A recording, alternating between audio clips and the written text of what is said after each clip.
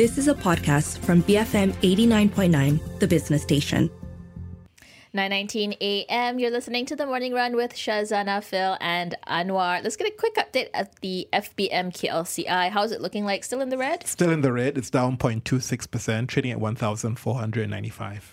Okay, still not quite at 1,500, but very, very close to it. Just at the precipice of it. Okay, let's turn our attention to sectors that could see a recovery this year. And analysts have predicted that the technology sector is going to be one of them, but it will only recover in the second half of 2024, driven by the increase in demand for memory and integrated circuits, especially in the Americas and Asia Pacific. The sector's delayed recovery is due to the weak 2023 performance on the back of hawkish US Fed decision to tame inflation, industry-wide inventory adjustments, and geopolitical conflicts, among others, all softening demand. Meanwhile, the local telecommunications sector is expected to face some challenges this year due to uncertainties pertaining to the phased transition to dual 5G networks. Now, the sector ended weaker in 2023 over lingering 5G regulatory uncertainties and lackluster earnings. So how would these two sectors fare this year? For some thoughts on this, we speak to Tan Jae Young, Senior Analyst with Hong Leong Investment Bank. Jae Young, good morning. Always good to have you. So the technology sector did poorly in 2023 with weak semiconductor sales, but is recovery in sight for 2024? What do you make of the order book, and is there better visibility ahead for all the segments? We think it is still too early to tell.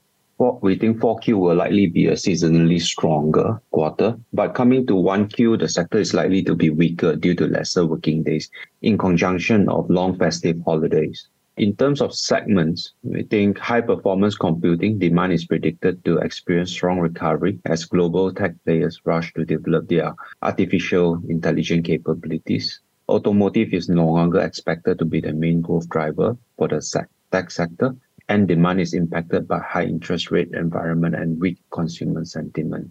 Orders for consumer-centric, such as PC and smartphone segments, are still expected to ease as demand was pulled forward during pandemic and impacted by inflationary pressures. In terms of the Malaysian-listed tech players, was the weak global trend also reflected in their earnings for 2023, unlike the tech-heavy Nasdaq, which enjoyed a rally? Absolutely. Majority local tech players are in the lower end of the supply chain, thus impacted by the weak global trend. On the other hand, the rally in Nasdaq was more concentrated in artificial intelligence team, while Malaysian players have limited exposure to AI. Thus, we did not enjoy the same fate. Now, with that, what then is your call for the Malaysian technology sector in 2024? Or is the key here picking the right segment within the space? We maintain neutral on the sector. We stay cautious on the sector based on the unfavorable fundamentals in the short to mid-term, as well as stocks relatively high valuations compared to regional peers. In order of preference, we like the players in the application space, followed by those with exposures in foundry and OSAT, and lastly, those in SPE and ATE space. What then would be your top tech picks for 2024 and why? Our topics for the sector are ITMAX and SMRT. We have a buy call on ITMAX with TP of 2 ringgit and 8 cents. We believe that this homegrown smart city integrated system and solution provider is a compelling case given its multi-year growth potential on the back of solid order and tender books. We also like its business model, which is recession-proof, creates stickiness, recurrent revenue stream, provides assurance of continuing top line and moderates some of the lumpy nature revenue of its project-based business. As for SMRT, we have a buy call with TP of 1 ringgit and 38 cents. Considering the substantial earnings potential arising from the utility and financial services sectors, coupled with the growing recurring earnings base, we find SMRT's current valuation is very undemanding, making it a compelling case. The proliferation of managed sites post-deployment will lead to a steady growth in the recurring income base. Now, turning our attention to the telco space, can you give us an update on 5G? Rollout of coverage is likely at 80% of population, which is high. But why is take-up weak? Where will demand come from? Of course, in phase one, which will be under single wholesale network, DNB as entity A will continue to roll out 5G network until 80% population coverage is achieved by end of 2023. Phase two, under dual wholesale network, will begin as early as January 2024, where entity B will be created to build the second 5G network to prevent DNB's monopoly and single point of failure. On 1st of December 2023, 5 MNOs, namely Celcom, Digi, Maxis, New Mobile, TM, and YTL, have executed share subscription agreements to take up equity stakes in DNB. The SSAs give effect to the MNOs' collective subscription subject to satisfactory due diligence of 70% equity or 14% each in DNB, with the government retaining the remaining 30% and holding a special share.